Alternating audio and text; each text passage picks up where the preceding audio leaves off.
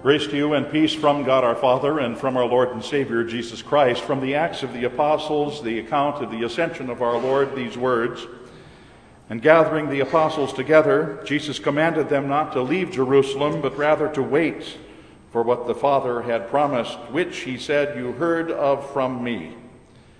And after he had said these things, he was lifted up while they were looking on, and a cloud received him out of their sight." This is our text, dear friends in Christ. Benjamin Franklin, in his typically simple and yet profound way of saying things, once asked, "Dost thou love life?"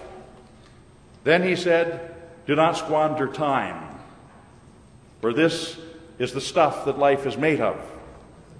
Do not squander time, for this is the stuff that life is made of. A profound thought, a truth that is so easily and so sinfully, though pushed to us all, as true as it is, it's so sinfully pushed by us all to its extreme and to its limit.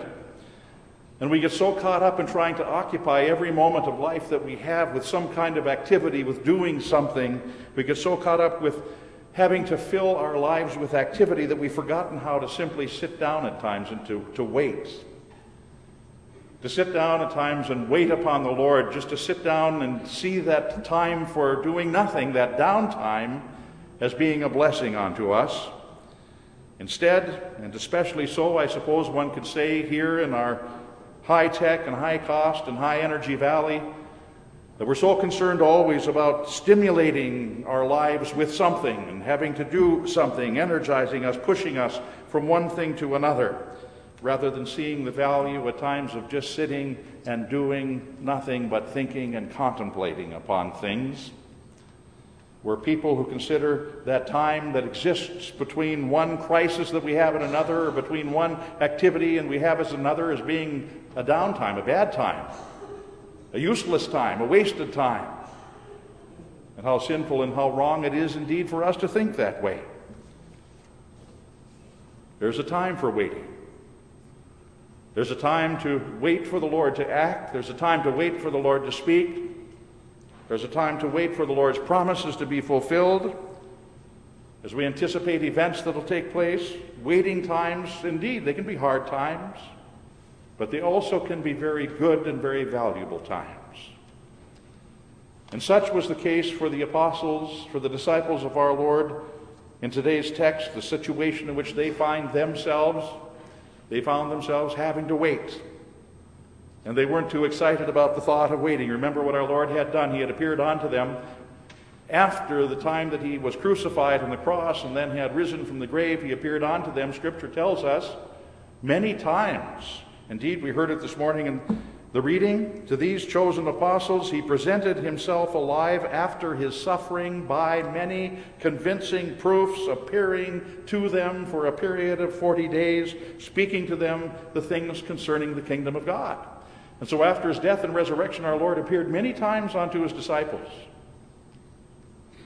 showing them by what he did and what he said that he indeed was who he claimed to be, and that he had done what he said he would do.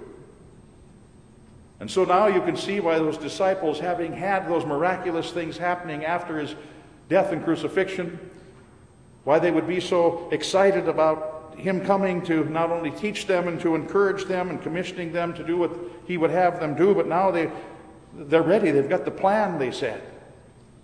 They've got the promise that he had given them. Now let's get at it. Let's get moving. And so on the day of the Lord's ascension, they're eager. And they're asking, "Lord, now is this the time?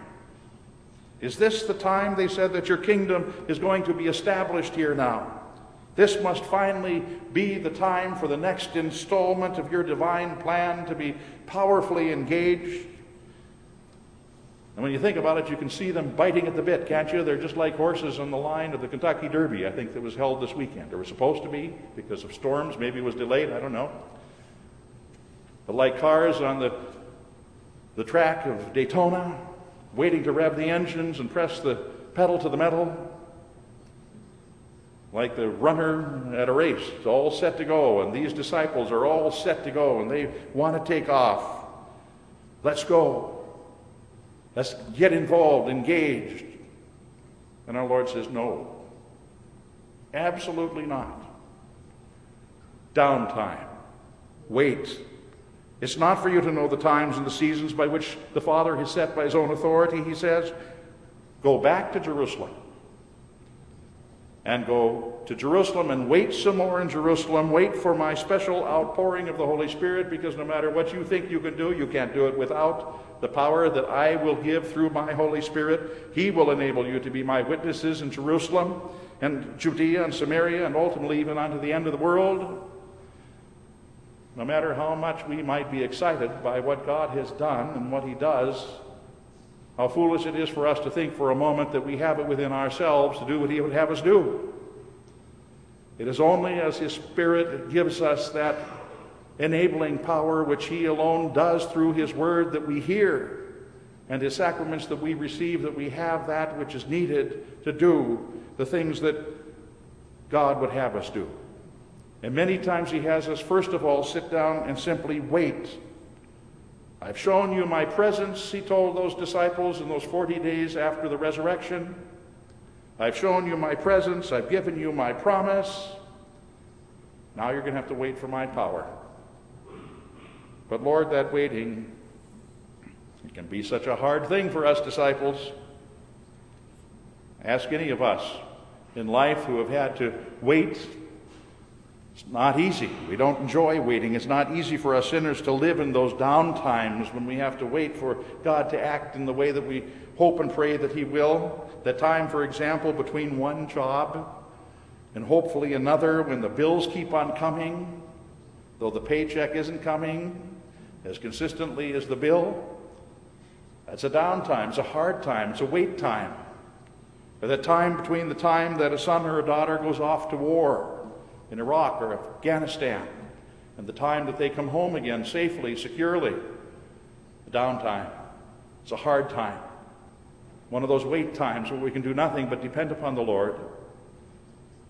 Or the time between the time that we have a medical test that's been taken and we wait for the result of that medical test to be given, the diagnosis and the prognosis. That's a hard time. It's a downtime as we wait to find out what the Lord has in store for us.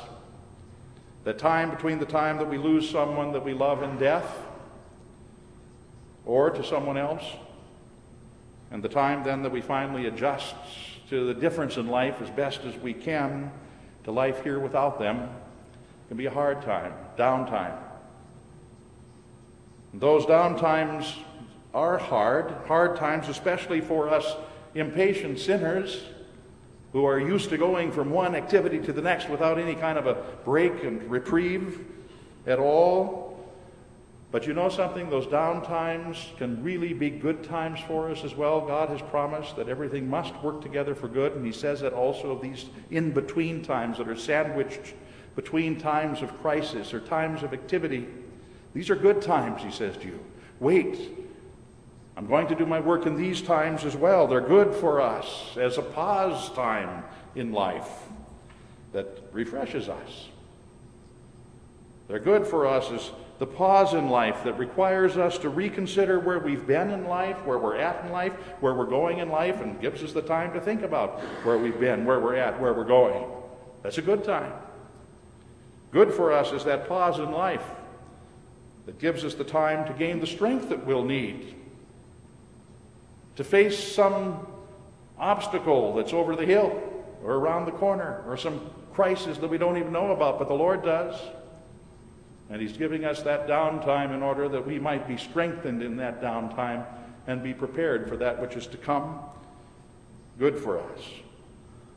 That God graciously gives us that downtime that allows us to prepare for that which is coming.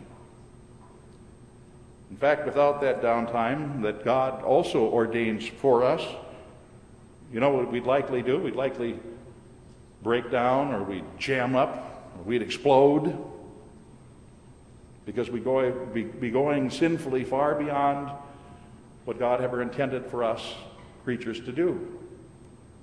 A bit of trivia for you triviaphiles out there.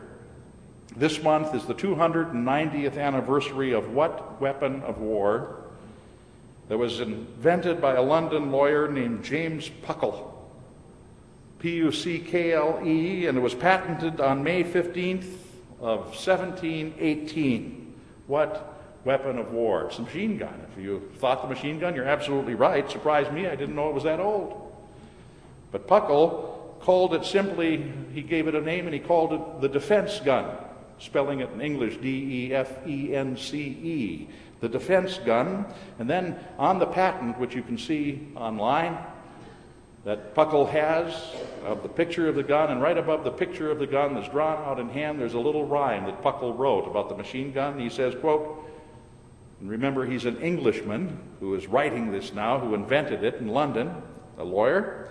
He says, quote, defending King George, your country and laws, is defending yourselves and our Protestant cause.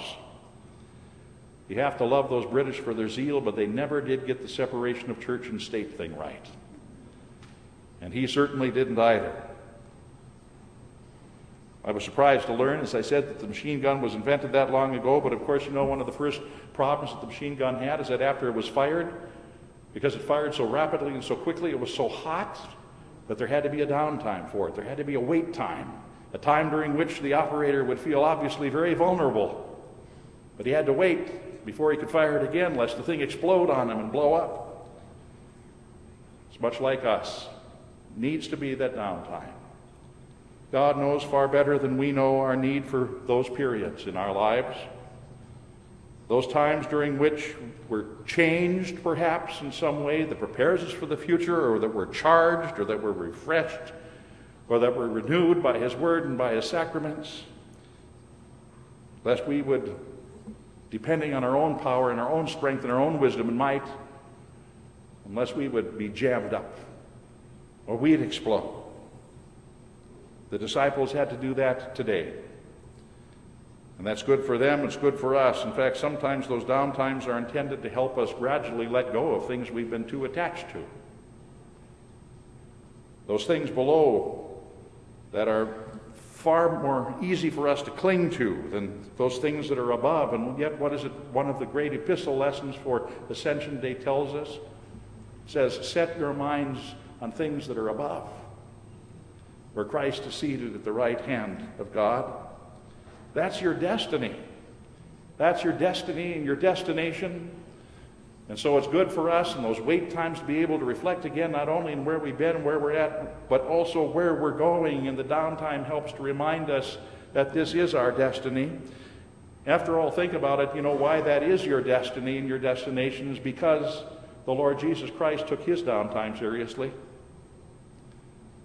And He, in that downtime, came down here to earth, if you will, and He took on all that we are in order that we might be where He is, that essential and absolutely essential downtime here on earth that the Lord Jesus took.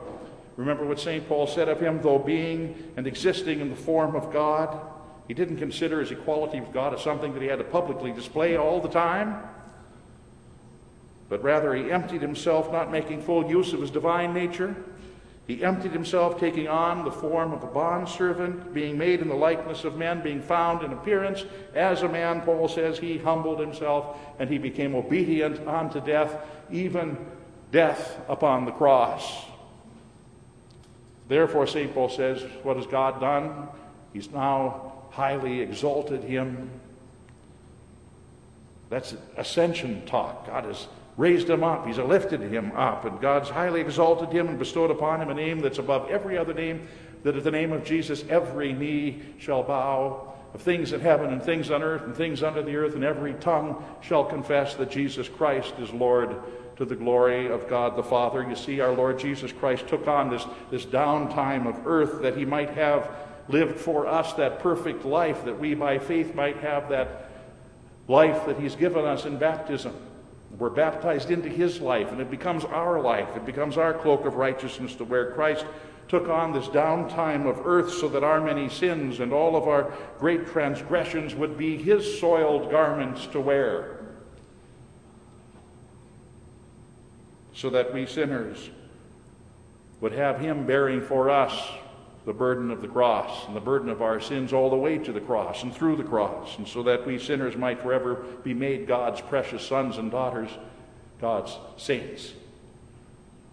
And then, having accomplished everything that the Father sent him to this downtime of earth to do, our Lord is ready then to leave that downtime of earth to again assume the uptime of heaven's glory for me and for you. Even as he had the downtime for us, so the uptime was for us, because he takes our humanity. And it, even now, as we sang in the beautiful Ascension hymn, is with him in heaven, is our assurance of where he is, there we shall also be. My friends, mark this promise and mark it well. Because it happened to the Lord, it will happen to the Lord's people as well. Where the head is, as we sang in the Ascension hymn, there also the body shall be, and we are his bride, we are his body. Because of him, our downtimes must in due time be transformed into heaven's eternal time, and that time above will be far greater than any of the time you have ever experienced down here below.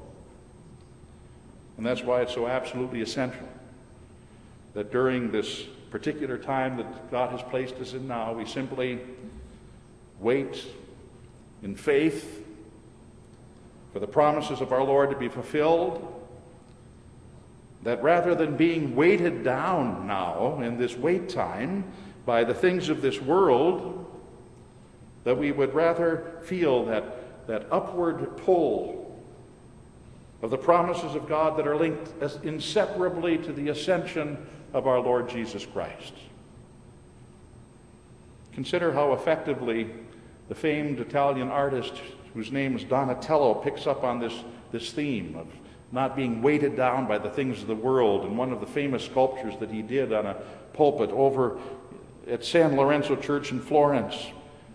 And this sculpture is this beautiful portrayal of the ascension of our Lord, and he captures that very moment when our Lord is just lifting off the ground and he's ascending into heaven, a beautiful sculpture. But what's so beautiful about it really isn't that moment in time so much, but it's the fact that how Donatello portrays the disciples.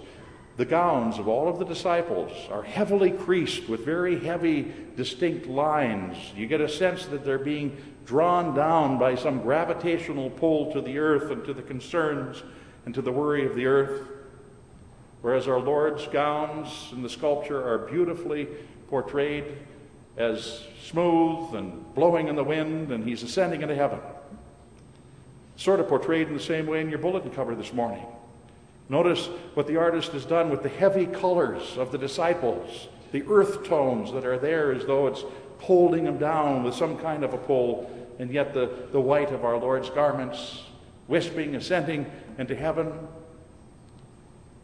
Beautiful portrayal.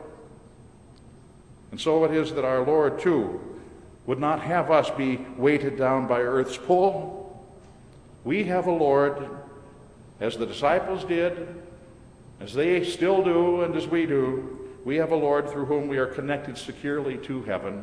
And that's why in that picture that you've got in your bulletin cover, you see the saints of heaven in the background. And Christ is what connects the two, earth and heaven, together. And we have a Lord who is bound and determined that we will be where all of the saints are. And he is bound and determined to connect us as the two. He's taken hold of you through holy baptism, firm hold of you there in baptism, a Lord who speaks to you week in and week out through his word that you hear, a Lord who, despite his visible bodily ascension, still is invisibly, but still bodily in his true flesh and blood, even here with us, as in the sacrament we receive his very body and his blood in a way that only at the Last Supper the disciples themselves would. A Lord who simply will not allow himself to be far from his people in any time, in any age. And so, as required of us by God's will, we will go through. And because of his presence and his strength, we will endure many of earth's really down times, those times of waiting, those times of watching for our Lord to come through for us again and again, to come through with all that he has promised you here in life, the time of death, ultimately there in heaven. And you can be sure of this. He will come through for you. He will do it. And that's why we can now confidently say and sing, "Oh, to breathe the Spirit's grace. Oh, to see the Father's face. Oh, to feel finally the Son's embrace." To feel the Son's embrace. Wait for only a little while, and you will. In the name of the Father, and of the Son, and of the Holy Spirit. Amen.